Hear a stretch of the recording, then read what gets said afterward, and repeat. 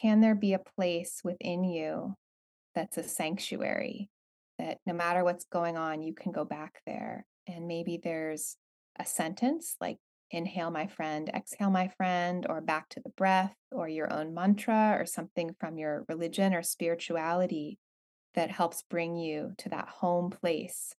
Because there's so much happening. It's easy to be everywhere, but it's nice to have some place to go home.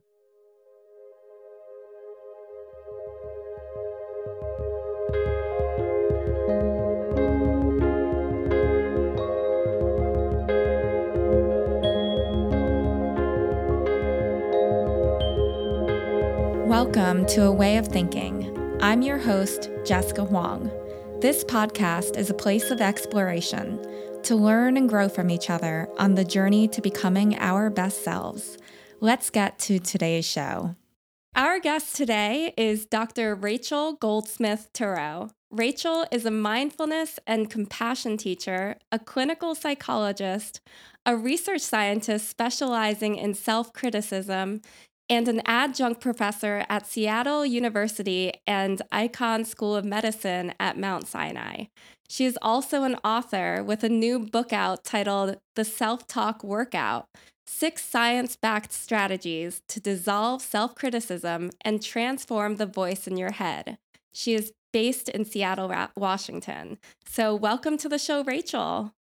Thank you so much, Jessica. Thanks for having me. Absolutely. I am so excited for our conversation. I have been reading your book, and it's just been so delightful and so interesting, just like kind of going into this idea of what is self-talk and how do we really kind of change the dialogue within our own minds. So, Rachel, I'd love to get started by talking about, how do you really define self-talk?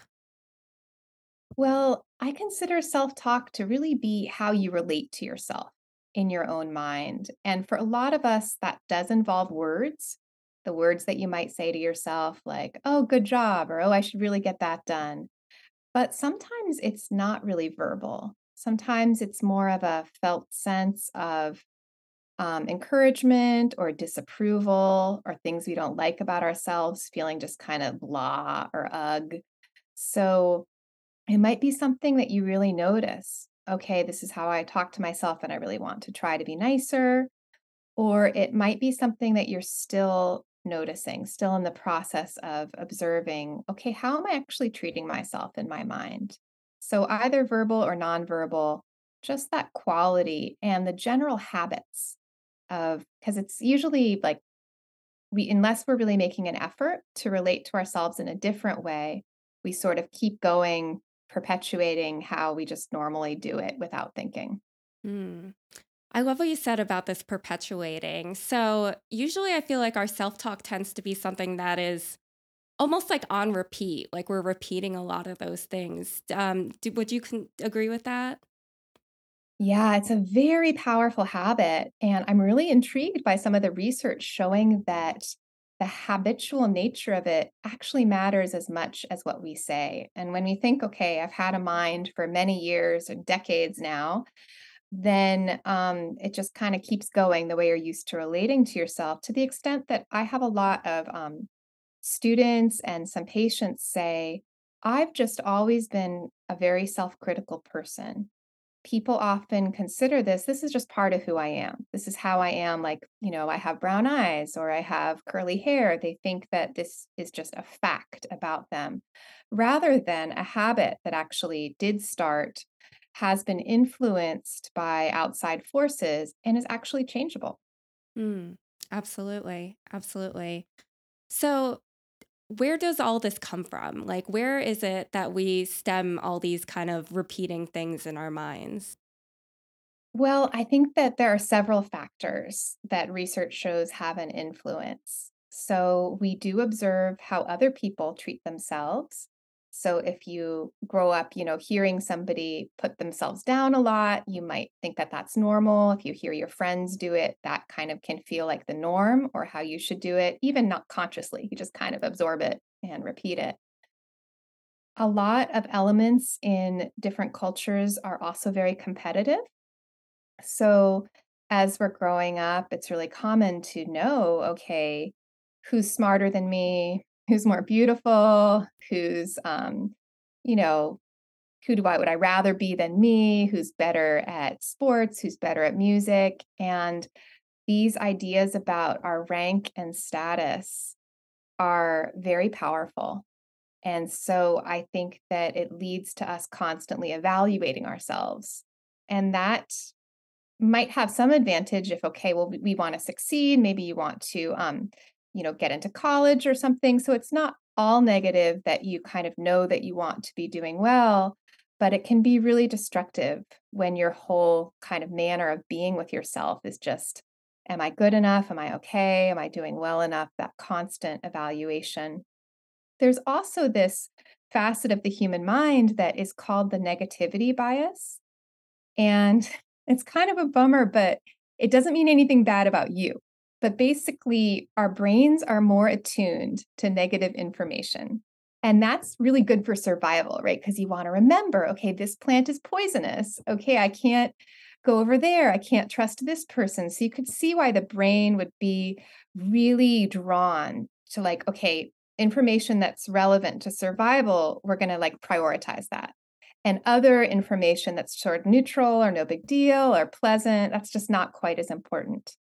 So if you're noticing the negative more, it doesn't mean that like you're a bad person or a negative person. That's just part of how our brains have evolved to survive. But it's not just not very pleasant. So if you want to go against that negativity bias, it can take a little bit of effort to say, okay, my brain is naturally prioritizing paying attention to the bad stuff.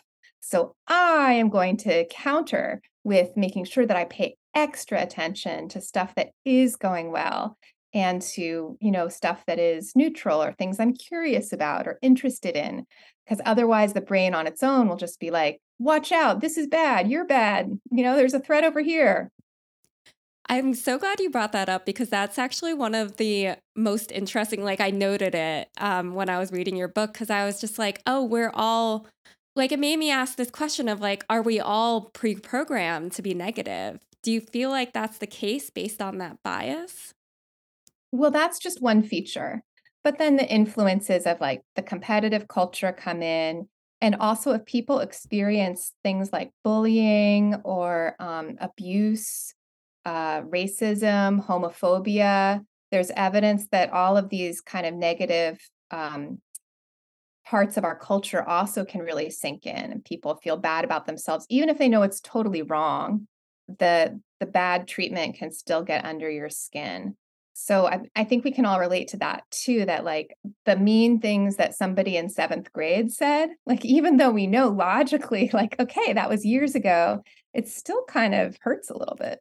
Right, right. That's that kind of like repetition we're talking about, right? Where it's like something Yeah. happened at one point in time, but we're still kind of repeating that bias against ourselves in a way. Yeah, absolutely. And it does seem to be that the evidence shows that self criticism or kind of beating yourself up forms the link between the mistreatment that we experience and then adulthood depression or anxiety. So I think that there's this idea out there that self criticism is kind of common, which it is, but also that it's motivating or even helpful. But the research shows it's not helpful. And actually, it's a pretty serious mental health risk. So self Mm. criticism is sometimes I think of it as the smoking of mental health because it's related to everything. So self criticism is related to higher levels of depression, anxiety, stress, eating disorders, substance use, and self harm. So it's actually a pretty good risk factor, a pretty serious risk factor for mental health challenges. Yeah, that's so interesting because I actually was having this conversation with a friend recently where I was saying how treating myself better and like having good like self-care and self-love for myself has been, is motivating to me. And he was like, well, if I treat myself nicely, then I won't do anything. I won't get anything done. Like I need to kind of have this negativity around myself to motivate myself. And I think there's a lot of us that have that kind of notion, right? Where it's like, if I don't, kind of negatively look at what I'm doing, then I won't do it. And I disagree with that, obviously. And I'm curious what your thoughts are. You kind of touched a little bit about that, but what are your thoughts around that notion, and how do we change our minds around that, or shift away from that idea? It's such a common belief. It really is. And, sometimes I think about, I remember the show called The Biggest Loser, and there was a really mean coach on it that really was like drill sergeant type of Hmm. motivation, right? Just shouting at the participants about, how bad they were and how much better they needed to be. And I think that inner drill sergeant is really common that, okay, the more I shout at myself, the better I'll perform. Well, I'm a big research nerd, so I always like to look at the data. And I mean, the data show the opposite, that if you're self compassionate, you actually are more productive. And one of the interesting studies that I heard about had to do with applying for jobs. And it can be a really frustrating process. You're writing cover letters, you're spending a lot of time, like hours on an application, and you don't know if it's going to go anywhere. Maybe you feel down about not having a job or having to look for a new one. And you can kind of see in that situation if you start thinking, oh, I'll never get a job. This cover letter is terrible. Like you're less likely to finish it. And indeed, the results showed that people who are kinder towards themselves found a job more quickly. So I would say, even though the research shows that self compassion is more motivating than self criticism, why not try it out and experiment with yourself? There's this exercise I have called Spot the Success, where you list 10 things, actions that you've taken today that have contributed positively to your life, to somebody else's life, or to the world. And it's the type of thing that when I've told my students about it, they found it sort of silly at first, because I say, like, no item is too small. Like, did you get out of bed? Did you get dressed? Did you text a friend? And what students write is that even though they found it silly initially, that practicing it, over time, over a few weeks of doing that, of writing down 10 things that you've accomplished, not in an evaluative way, but like in a way of appreciation, that they felt more motivated. They felt more energized. Oh, look what I've done. Now I can do more, instead of feeling depleted. Yeah, yeah, I love that. And yeah, it's interesting how it's what we believe versus what is reality. And I appreciate that the science is backing up the fact that self-compassion is really helping you and actually able to motivate you further than the criticism is. So it's nice to hear that confirmed, I think, is how I feel about it. Okay, I so agree. I'd love to switch gears a little bit and talk a little bit about what has your experience been, because oftentimes we get into these things, or we work into something because it's something that we've struggled with ourselves, right? So what has your journey really been like around self-talk? Well, when I was growing up, I felt very self critical. I thought that there were a lot of pretty bad or unremarkable things about me. I got picked last for sports. I wore glasses in the 80s before they were cool. So I was like horribly unattractive and a nerd. And I felt pretty, unlovable and just pretty bad about myself. And I also even felt bad about myself for feeling bad about myself. So I would have liked to have stopped, but I didn't really know how. And I remember hearing that song by Whitney Houston, The Greatest Love of All, which is all about self love. And it was a beautiful song, but it made it seem like it was a really simple choice. Like, oh, just decide to love yourself. And some people really do benefit from that kind of insight or, flash of inspiration. But what I found for me was that having the desire to feel good about myself, it wasn't enough. I couldn't make the change with just wanting to feel better. And I felt depressed. I felt like I wasn't, good enough. I really loved music, but I wasn't the most talented. I got into college, but it wasn't an Ivy League. So I always just sort of felt sort of less than. So I became really curious when I studied psychology to learn more about, well, what are the methods of changing how you feel about yourself inside that actually work? And I'd really like to know them specifically because this idea of positive self talk, I think that phrase is pretty vague. Like, oh, yeah, you should do positive self talk. Well, what does that mean? How often do I do it? What does it sound like? And so I really appreciated that I found some strategies that I didn't invent these strategies like loving kindness meditation that have been around for thousands of years, but now have really strong research evidence with thousands of participants who practice specific self talk techniques for usually a period of like 3 to 8 weeks is a common research time frame to show really substantial benefits. And when I practiced these exercises myself, I also didn't necessarily feel a shift the first day I practiced them, but it was really helpful for me to practice them in groups. So I would go to mindfulness meetings or self compassion meetings that led by meditation teachers who've studied these types of techniques.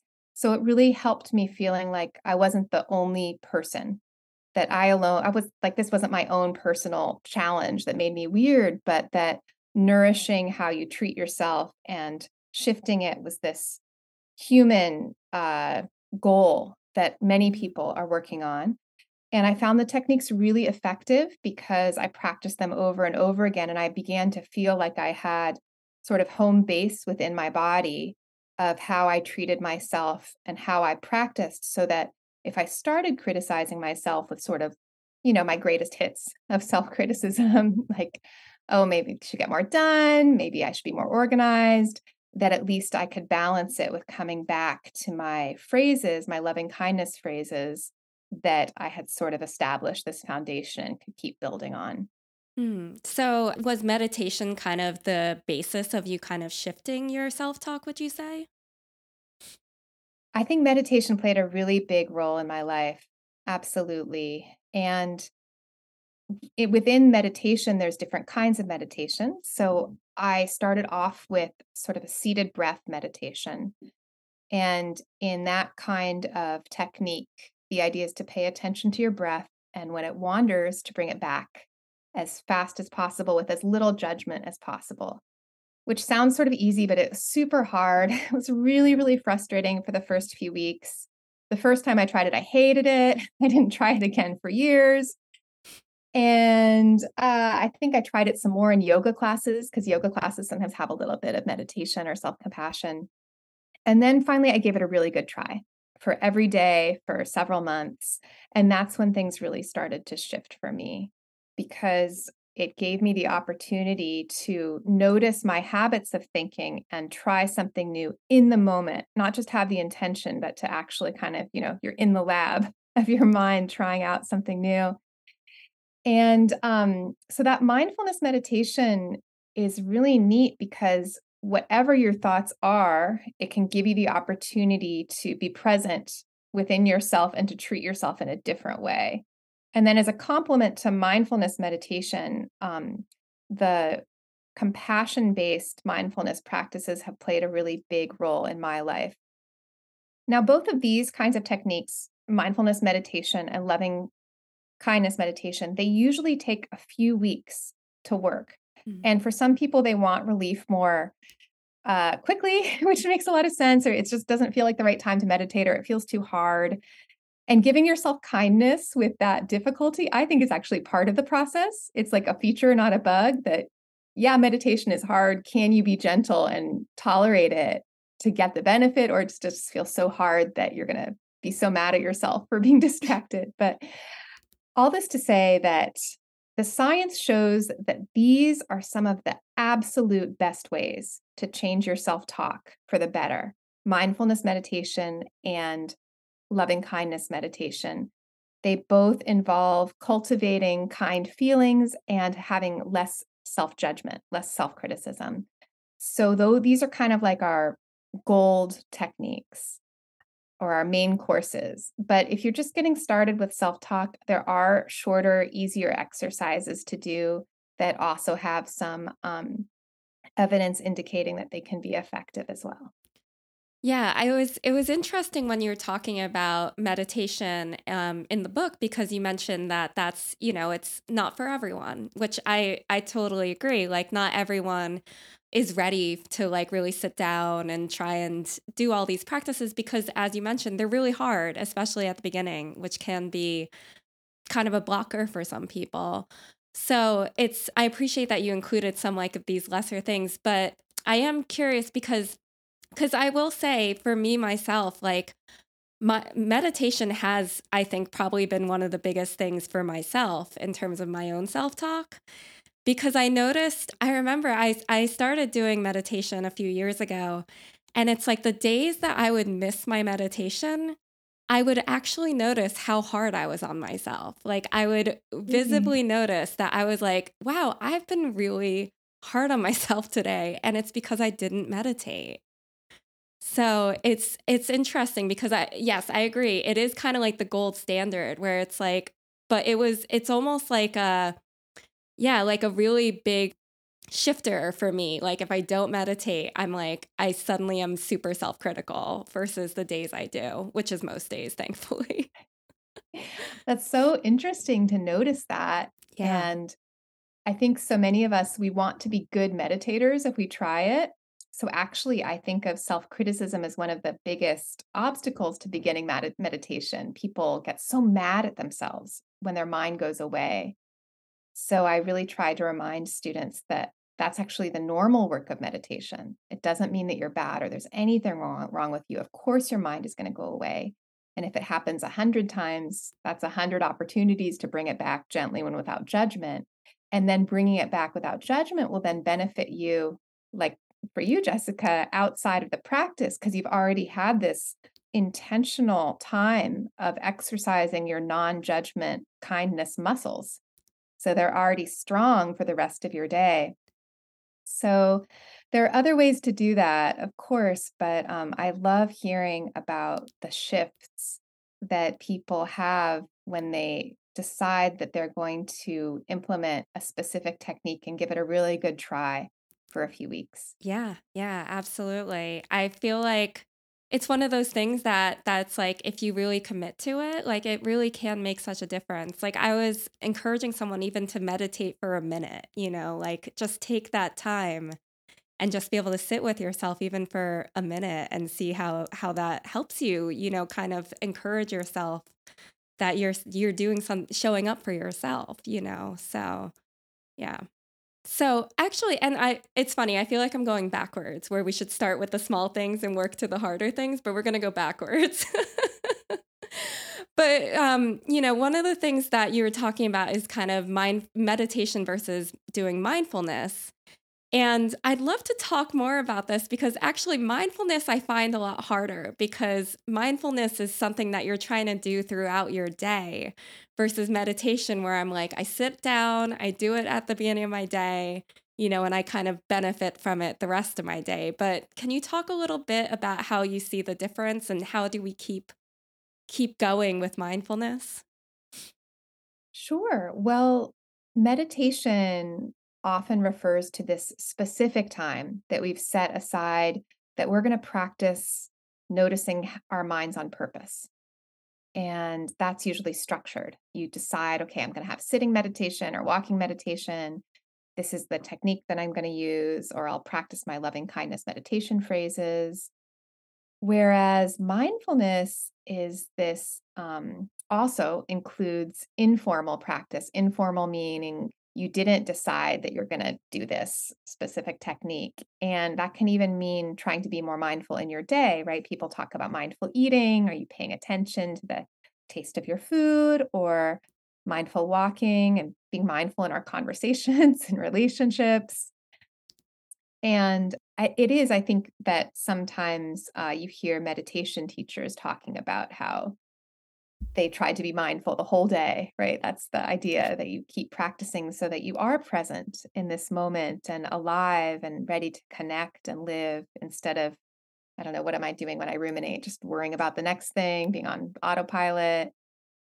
I think it is hard. And I think maybe like constant mindfulness is a hard, like maybe too perfectionistic to like, be like, okay, I'm going to go from being kind of like regular to being like totally mindful all the time. Yeah. But I think it can benefit even just a few minutes. Like when I take the trash out or the compost, I really try to be there for those moments because I have fresh air, I'm outside. And I also like to give myself a little encouragement, like, good job, you took the trash out. That's another thing you did. Well done. So I think that you have these small opportunities that even if it's not like a smooth flow of mindfulness all day, are there specific moments like, taking a shower or putting on your clothes where you can try to actually tune in to present moment sensations? Hmm.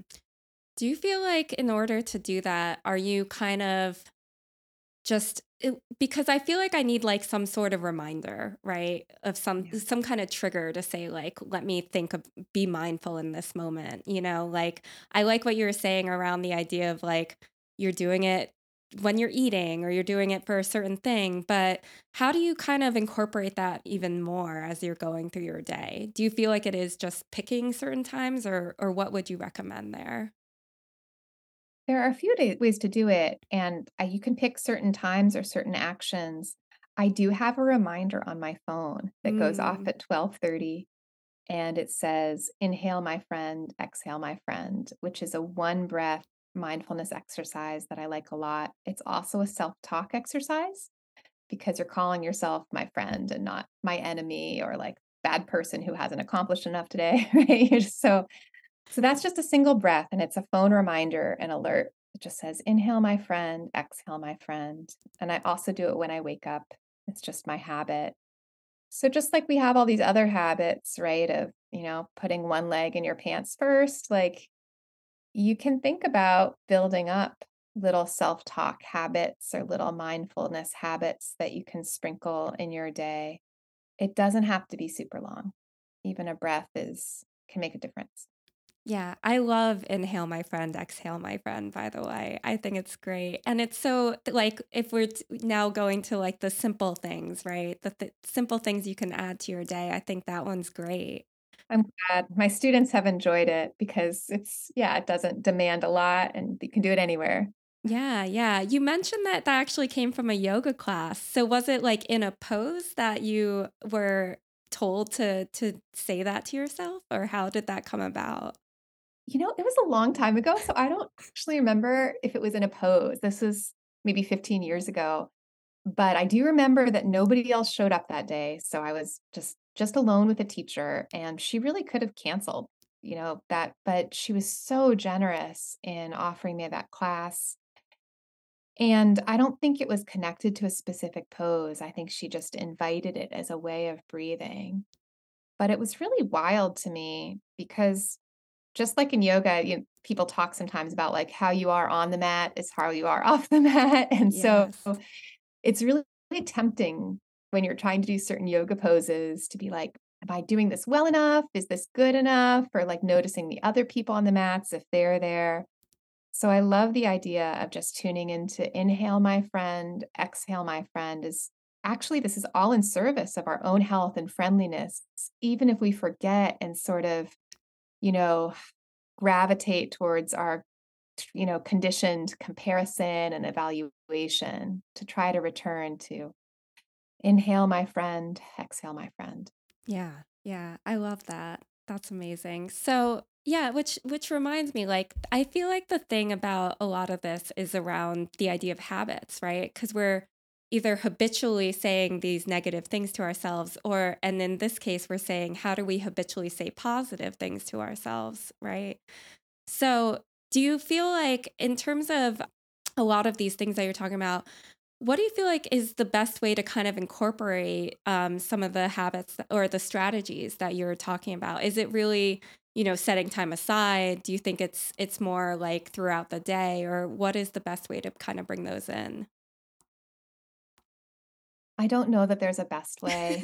And I like That's the idea of fair. kind of personalizing Yeah. a self-talk workout depending on what's right for you. But I think more choosing consciously, okay, I'm going to take strategy number one and strategy number four, and I'm going to try those out.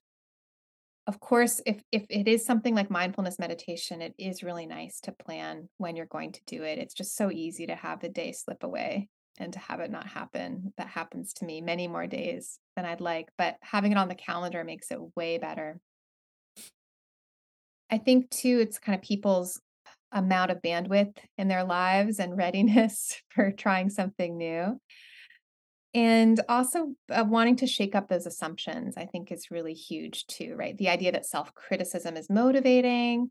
Another one that I have is that you need motivation first before changing something. Mm. So I like to promote the idea that you can leapfrog over that lack of motivation and think about just getting the actions done, even if you don't really feel like it. Sometimes people say with these self-talk exercises, actually, that at first they feel weird or like fake or not like them. The mindfulness teacher, Sharon Salzberg, is one of my favorite teachers. She teaches loving kindness. And she said the whole first month that she taught it, that she practiced it when she was first learning it, her brain was saying, well, this is stupid for the whole month. And she did it anyway. And then at the end of the month, she, dropped this planter and the dirt and leaves went everywhere. And then she said, you are such a klutz, but I love you. Uh, And so she reflects that, well, it seemed like nothing was happening, but something was happening. And sometimes my students say the same thing. They say that it's kind of a fake it till you make it thing. So I know we want things to work instantly, but when you're talking about these very powerful mental habits, you really might need to give it a few weeks as your own experiment and try not to judge how much it's working until, you've given it a good try. yeah, absolutely. I think it's interesting because your class that you teach is a 4-week class, correct? Yeah, it's 8 sessions or modules, but over 4 weeks. Okay. So do you feel like people are already kind of making a shift in that amount of time? Or because obviously it's an ongoing journey, but what has that been like for your students? Oh, I love it. A lot of people report meaningful shifts. For some reason, I think it's just different when it's a graded class, and I don't grade people, like, based on how much progress they make or something, but, if they just describe what's going on in their minds, they get full points, even if they say, "This was really frustrating," or "I forgot to practice." But I still think having it as an assignment, there's a different level of accountability. So I think that my students practice more than if I suggest to a therapy patient, "Hey, would you wanna try Mm, out this new perspective?" They might say, I don't know, or like maybe, or I tried it once, I didn't like it. My students are required to practice, and they do. And I think it's really that regular practice. So for like the spot the success exercise, where they write out 10 things that they did well today, or that they accomplished, not even evaluating, that contributed positively. They have to turn those in. They actually have to do those and turn them in. So I know that they've done them. And then I really do hear some great shifts about how people are noticing how they're treating themselves and changing how they're treating themselves within 4 weeks. And it is so satisfying and lovely to hear those accounts. I mean, nobody writes, now my life is perfect. I'm done, no more inner work for me. But it seems like it gives them a nice repertoire of skills. And then at the end, I have them choose, well, going forward, which 1 or 2 skills would you want to keep practicing? And they usually choose 1 or 2. yeah. No, that I think that's great. I mean, it's interesting though, because it is one of those things where it's like, how do we motivate ourselves when we don't have a graded class to really incorporate these things then?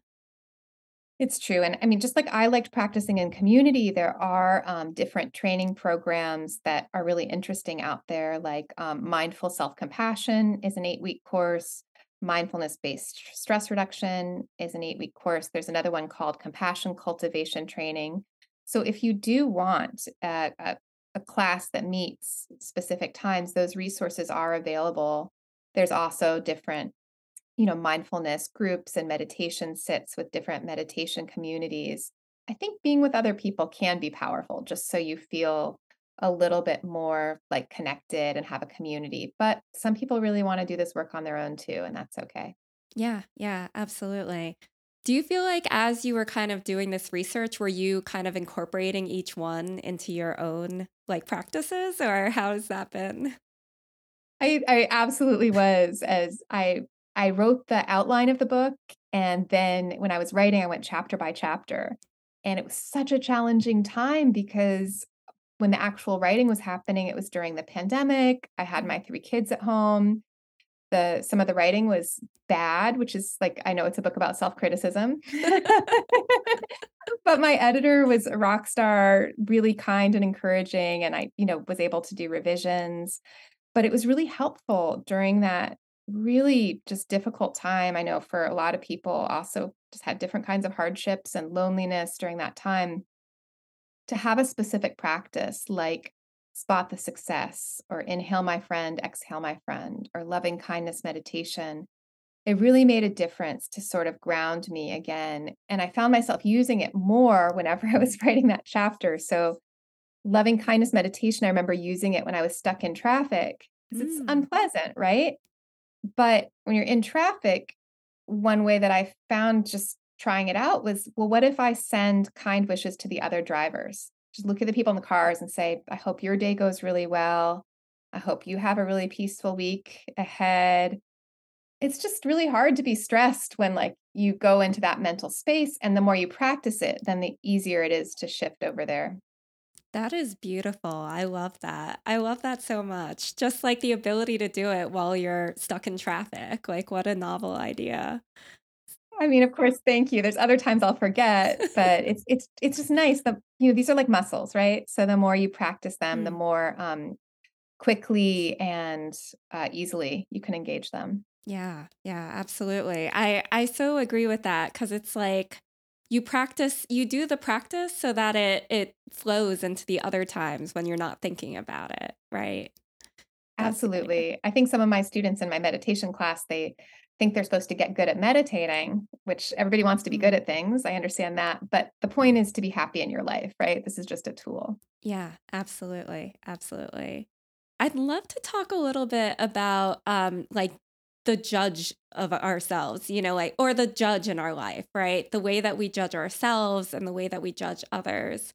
And so that's a big, we're talking about self-criticism, but how do you feel like that shift is just done through all these little practices, or how do you feel like we really help ourselves judge ourselves a little less? Wow. Well, I think that it's so tempting to judge ourselves when we're used to it. It's just easier to do what we're used to. And when I think about sort of a person's life and also how the brain develops, I'm remember this one area of adolescent neuroscience where teenagers actually are judging each other more, and the part of their brain that's involved in social evaluation and thinking about each other's thoughts is actually coming online as well. It's starting to be more active. Mm. And so there's actually scientific reason why teenagers are judgy. Like it has to deal with like the developing brain and social cognition. And I remember being in high school and like really worrying about what I was going to wear. Mm. Like, oh, am I going to wear this? But I wore that last week. And like really feeling like other people would care. Yeah. And then I would actually hear other people talking about other girls' clothes. So I didn't feel insane. I felt like, no, actually, this is like normal. Like people are being judged and evaluated by what they wear. And then, of course, it's just different, right? I'm as going on with your life, thinking, for instance, okay, my resume and my work history has to look a certain way to prospective employers because they're going to think this if I've accomplished that. And if I haven't done that, they're going to think this. So, again, I think it's that survival. It can Mm. be evolutionarily advantageous, right? To think, how are other people going to see me? And then, I mean, the joy too about, like, now being in my 40s is, like, nobody cares what I wear. Like, they negative care, like, 0 care. So, I mean, as long as my clothes are, like, not smelly, I really don't think anybody. Yeah. Um, so that's kind of a relief, but how can we support ourselves and each other in all of these phases of life, or even support teenagers if you're around Mm. them? And the best evidence that we have is that by nourishing these capacities of kindness and non judgment, we just have the best shot at balancing it out. And the beautiful thing too is I think that less of that constant judgment opens up your energy for other things. Mm. Can actually do some other things that are important to you besides worrying about whether you're good enough and what other people are going to think about you. Would you say that that the practice is really in self-compassion to kind of counteract judgment, or what do you feel like is the best way to kind of move away from that judgment? Well, I love that there are multiple ways. And that's where it really comes in with like, okay, well, what's right for you? Again, being sort of like in the research nerd place, one thing that really fascinates me is that both loving kindness meditation, so for instance, saying to yourself kind phrases like, may I be safe, may I be happy, may I be healthy, may I live with ease. The evidence shows that that kind of meditation practice lowers self criticism and builds self compassion. Mm. Fantastic. But mindfulness meditation, paying attention to the breath, it goes away. You notice that it's gone away. And instead of thinking, I'm such an idiot, or why can't I, maintain my focus? Instead of that, you say, oh, my breath went away. I'll bring it back. Practicing that 1,000 times and then another 1,000, or, a lot of times, also lowers self criticism and promotes self compassion. So there actually isn't a best way. You can pick either of those ways, will strongly reduce self criticism and build self compassion. So I think it's so nice that you don't have to, you could pick one and they both have really strong results. And then there are some other ways of doing it too that don't have quite as strong research behind them, but have some evidence indicating that they're helpful. So, for example, behavioral activation, that's a term that means doing active things that are aligned with your goals and values, even if you don't feel like it. That also promotes mental health and well being and can lower self criticism. And then this skill of cognitive reappraisal or spot the success, seeing the same thing but in a different way, that can also lower self criticism. So you have these different techniques that can get you to the same place. Mm. From what you're saying, it sounds a lot like, yeah, it really is like building that muscle, right? Like we think of our physical muscles, but it's like these are our mental muscles. So building that mental muscle of saying like, how do I treat myself with more kindness? How do I, not have as much of a judgmental view on like what's happening? And being able to just like be more objective, right? Like I know you mentioned like being the witness in the book, which is something that I learn a lot through yoga, is this idea of just like witnessing something versus kind of seeing it as like part of you or part of whatever is going on. Yeah, that's such valuable practice. It's Yeah. so tempting to feel that over identification, like I am my depression or I am Mm. my anxiety. And I think, unfortunately, that's sort of the very normal thing. And some of those feelings are really sneaky. And I think they kind of show up that way like, this is really you and you're never going to get better.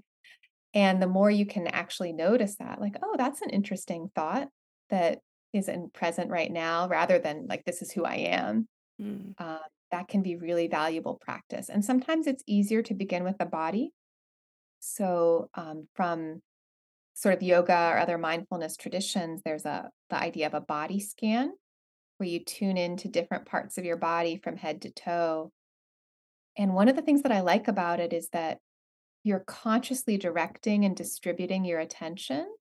And sometimes it's less charged to like notice, oh, there's a little bit of tension in my neck right now, than to notice, like, oh, I'm really jealous and angry. Like that might mean something about me. Whereas like the neck tension is kind of like, so it can be a good, it's like kind of like, the 10-pound weights before you pick up the 20-pound weights, again, with the exercise idea. Yeah, absolutely. Absolutely. One other thing I want to touch upon is this idea of doing enough.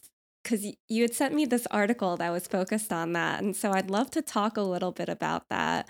How do you feel about this idea? Because so many people are constantly struggling with feeling like they've done enough, or like feeling like they've really, like the ever ending to-do list that will never get checked off. So what are your thoughts around that? And how do we kind of change our mindset around it? Such a good question, Jessica. And first, I just want to acknowledge that it's so hard. There honestly is so much to do Yes. besides our work, our jobs that we want to be good at. Just the basic tasks of being human. I mean, we need to get food, we need to clean our clothes, we need to have a clean living space. I don't know, and take care of your body. Things are happening all the time, maintaining friendships. There are problems in the world that need action and advocacy. So there actually is an impossible amount of Mm, stuff to do. So I think it's kind of helpful to know that, okay, I'm not going to be able to accomplish 100% of what I would like to today. And there's a little bit of agony there because it doesn't feel wonderful. So maybe I can give myself a little bit of self compassion about that. Like, okay, that's there. But given that that's the situation, how can I go through my day not feeling defeated and not beating myself up for not doing enough?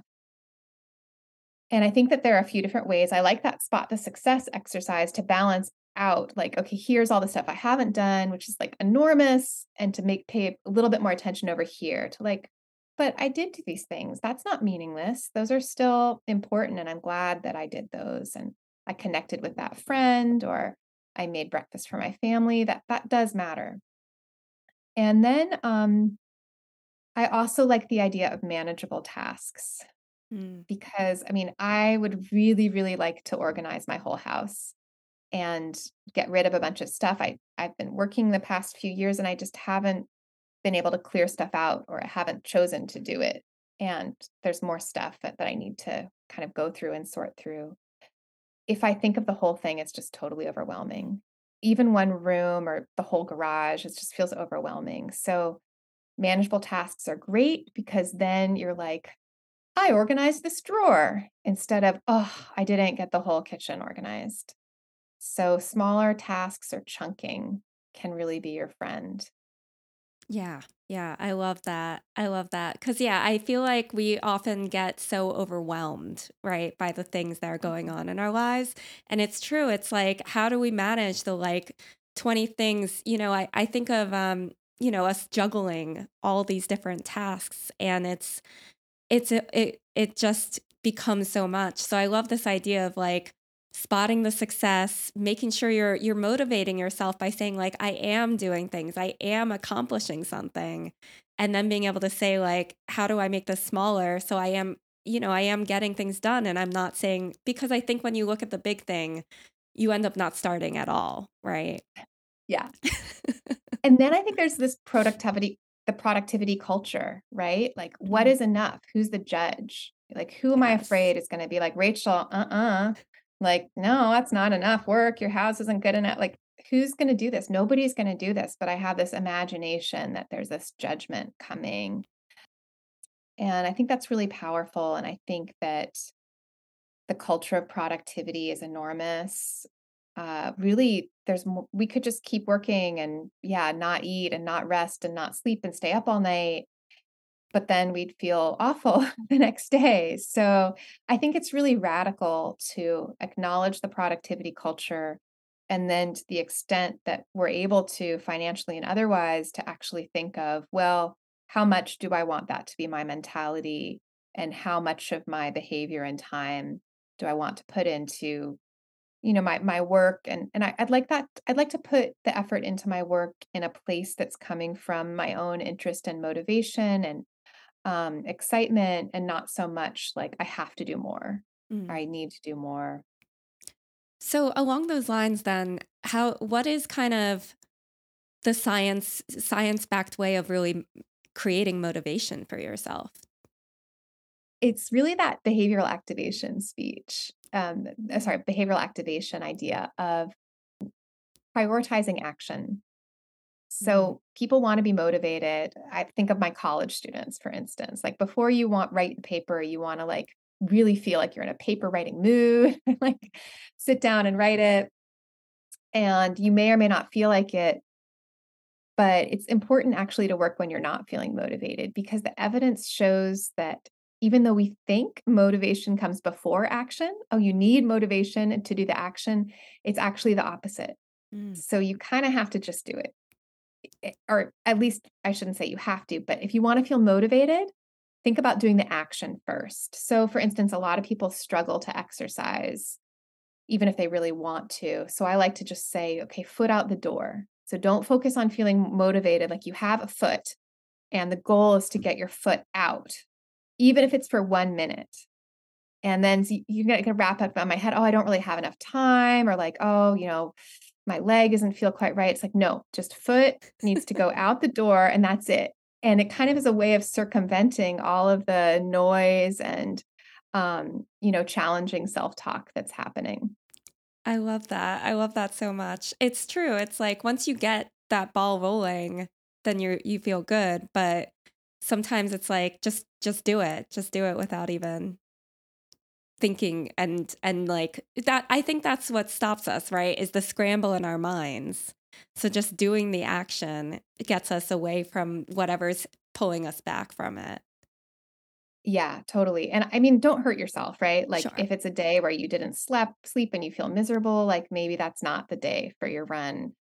But I think a lot of times we just get tripped up with like, okay, even if you're not going to finish the whole document, you can open the doc and you can type 5 words, right? And like then Right. see what happens once you kind of get into a flow, if you can get into a flow. It might be a really great day for writing, or it might not be. It might be medium, but give yourself a chance by not waiting until you're motivated before you start. Mm. How about when people are not feeling confident enough to really start something? Like, what are your thoughts around that?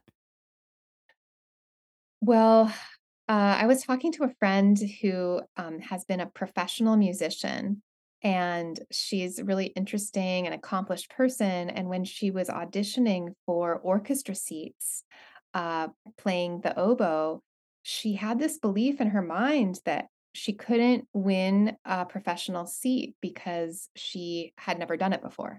Mm. And I think we feel that way about a lot of things. Yeah. I don't think I can do this because I've never done it.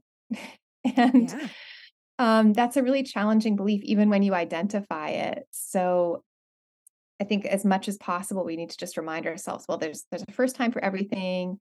And how about a willingness to make a mistake? It's just so funny how, small kids will walk or try to say words that they don't know, or, dance or paint, but then we become conditioned. I can only do this if I'm good at it. But really, what if on purpose we try to do something like cook a new dish, or learn a new instrument, or a few words of a new language that like we know we're not going to be good at?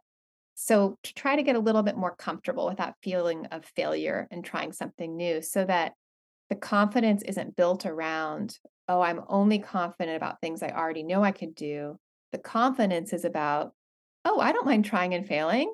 That's something that's Mhm. okay. I'm a person who can try and fail, and that dish didn't work out. I'm going to try it differently next time. I used a polenta roll, instead of the polenta that's more like rice. It totally didn't work.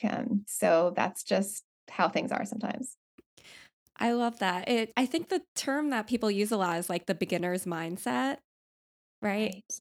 The Yeah. idea of like just being a beginner and feeling okay about it and knowing like, hey, I'm not going to be great at it, but that's all right. And I'm going to learn as I go, which I think is really, it's hard for a lot of people, especially as we get Yeah. older. It's this idea of like, oh, everything's too scary. I just want to do what's comfortable. Right. Right. It turns out it's great for your brain Hmm. to learn a bit of a new language or a new sport or a new instrument. So if you think about it as brain care, maybe that can help us get over that fear. Yeah, it's so funny because it makes me think of this idea where, like, I feel like I was told that, I can only really learn things when I'm young. And as I get older, I'm just going to not be able to learn things as well. And so I feel like as I got older, I was like, oh, well, I'm not going to be able to learn anything. And I started just like breaking that down and countering that belief. And it's been amazing. But it's funny how we have this idea in our minds like, oh, like when you're young, you try things, you do things, like you can fail and it's fine. But when you're older, you're like, oh no, everything's scary and I need to only do what I'm successful at already. It's true that these different mindsets are so sneaky. They're so pernicious. They kind of have taken root without, right, we believe things that people told us or that was our experience. Like, I just didn't think exercise or physical activity was something that my body could do. So it's really weird as an adult being like, oh, I could try this new exercise. Okay, I'm comfortable with this one, but not that one. I can't try this other new thing. So, Right, right. Yeah, super interesting. Oh, the other thing I wanted to touch upon the idea of our emotions, and because it was one of the like later chapters you talk about emotions and how we tend to kind of label things as like good emotions and bad emotions, and we want to avoid the bad ones and only have like the good times and feel happy and joyful. So I'd love for you to talk a little bit about that.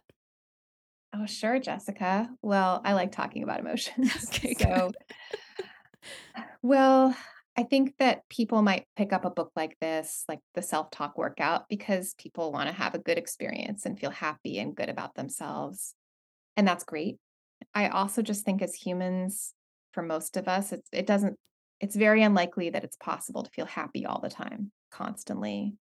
Life is just challenging, and we're humans and we're not robots. And actually, this full spectrum of emotions like anger and pain and sorrow and frustration, this is part of the deal. So that's what we've got. And given that it is part of the deal, how can we have those experiences in ways where we're not causing ourselves more pain? And that's where the self talk comes in. So, where you're not saying, oh, I'm a terrible person for feeling frustrated, or just in general, I shouldn't feel this way, right? I think that's a common one. I shouldn't feel like this. When patients come for therapy, sometimes they're like, oh, I just don't want anxiety. Just, take the anxiety away. I need to get rid of it. Mm, And of course, we can reduce difficult emotions with different techniques in psychotherapy or shift things, but I don't think we can entirely remove any challenging emotion. And so then I do think, though, that there are more peaceful and loving ways to be with those hard emotions that make them, and that being with them in a different way makes them more bearable. So I think about allowing all feelings to be there, because constricting or saying, oh, I'm not good at emotions, or I can never be angry, or I can never cry.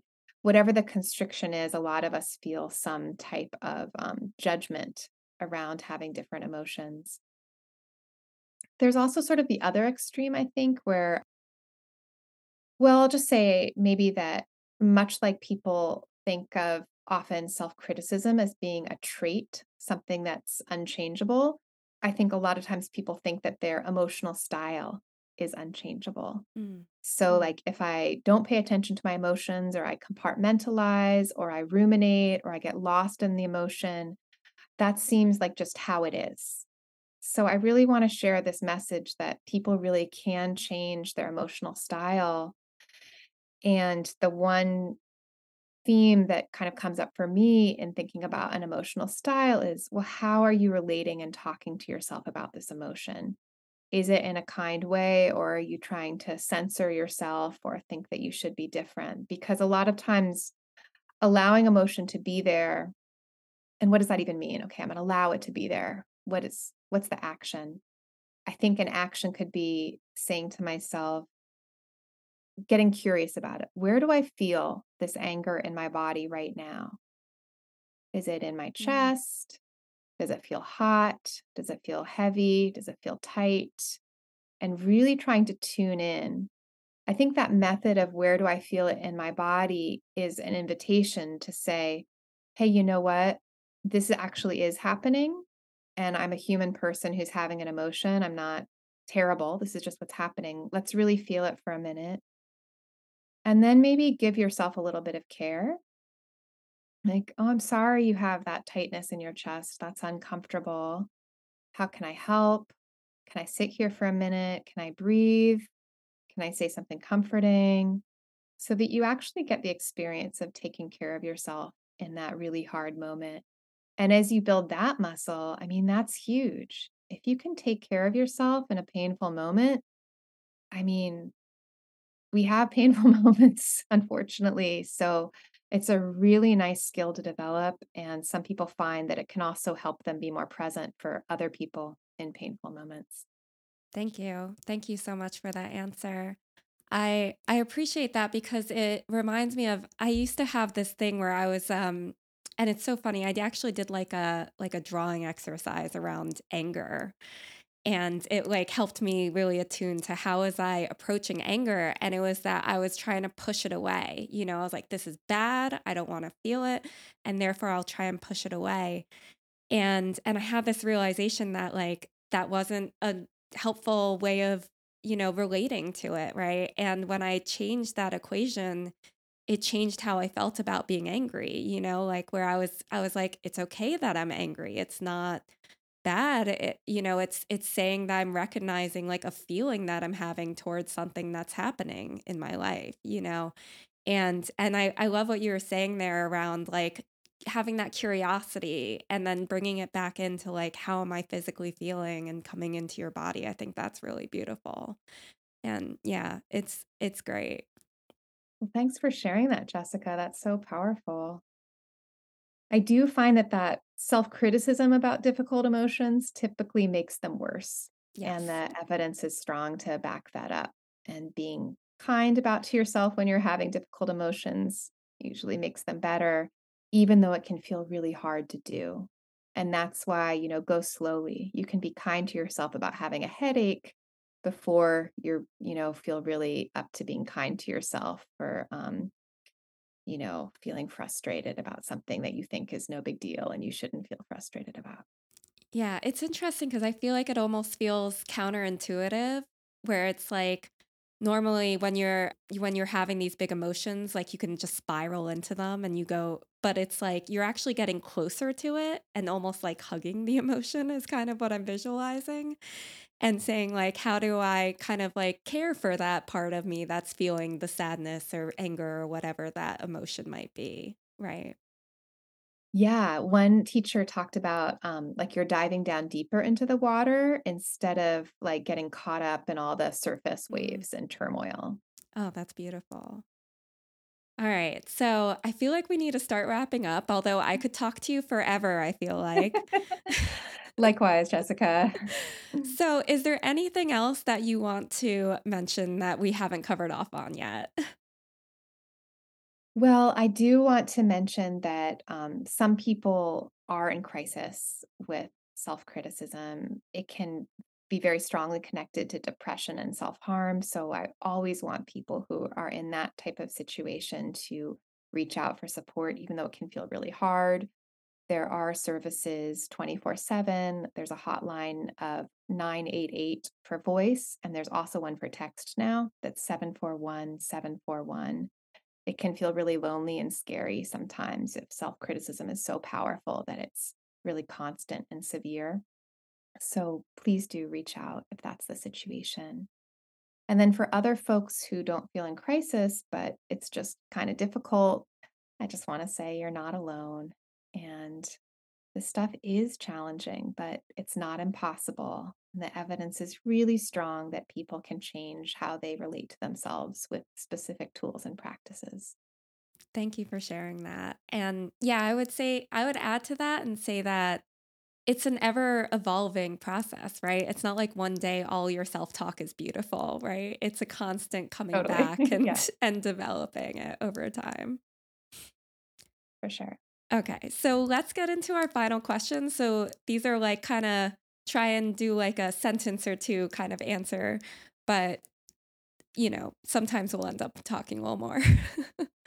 All right, so the No problem. first question is, how would you describe your current relationship to yourself? My current relationship with myself is evolving, and I am pouring more self-compassion onto the foundation of self-love, but also noticing all of the traps that are still around that I can fall into sometimes. Amazing. All right, next question is, what is something that you're currently working on with yourself? I'm currently working on reasonable goals that are pretty specific. So, for instance, the home organization kind of enterprise, I'm trying to think, okay, of just this part of just this room today to make it more of a chunk and less of a huge project to tackle. Oh, I love it. I'm definitely applying that to my life more. Okay, so what do you consider most valuable to you right now? That's such a fascinating question. I think that what's most valuable to me is encouragement in the moment, as many moments as possible. And that can be encouraging talk to myself in my own mind, but also to my family and friends to be with them in an encouraging way that actually you don't need to accomplish anything right now. In this moment, just this moment, the presence is enough. Mm, that's beautiful. All right. What is the best lesson that you've learned recently? The best lessons that I've learned recently is to pay attention to my body, and that one has been a little bit harder because, I've had some back pain, Mm, which is annoying, but also it's forced me to exercise a little bit more and get stronger. So I've noticed that I can't really put my body on the back burner anymore. And I'm grateful for that mm, because being in my body a little bit more and giving it a little more attention has reinforced some of my own mindfulness and self compassion. And it feels good to feel physically stronger as well. amazing. All right. What is the number one skill that you believe that everyone should work on? The number one skill that I believe everyone should work on, I think that it is finding a mind body home. So, can there be a place within you that's a sanctuary that no matter what's going on, you can go back there? And maybe there's a sentence like, inhale, my friend, exhale, my friend, or back to the breath, or your own mantra, or something from your religion or spirituality that helps bring you to that home place. Because there's so much happening. It's easy to be everywhere, but it's nice to have some place to go home.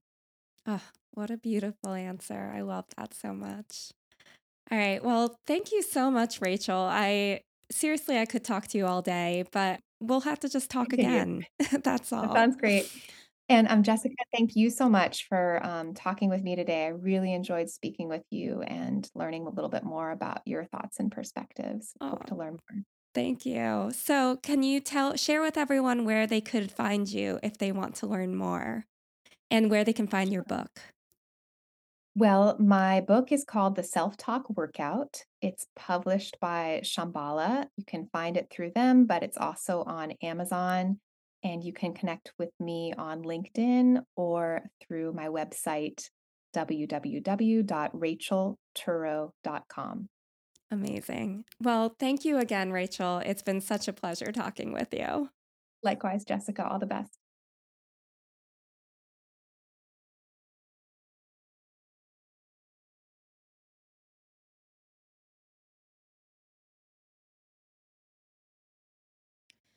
Thank you so much for taking the time to listen to A Way of Thinking. If you loved this episode, please hit the follow button and share this episode with your friends. I hope some of the beautiful wisdom shared today resonates with you and perhaps creates some change in your way of thinking. If you're looking for support in your journey, click on the link to my website to book a free self-love discovery session. Remember that I believe in you, and I am so excited for the day that you believe in you too. Let's continue learning and growing together.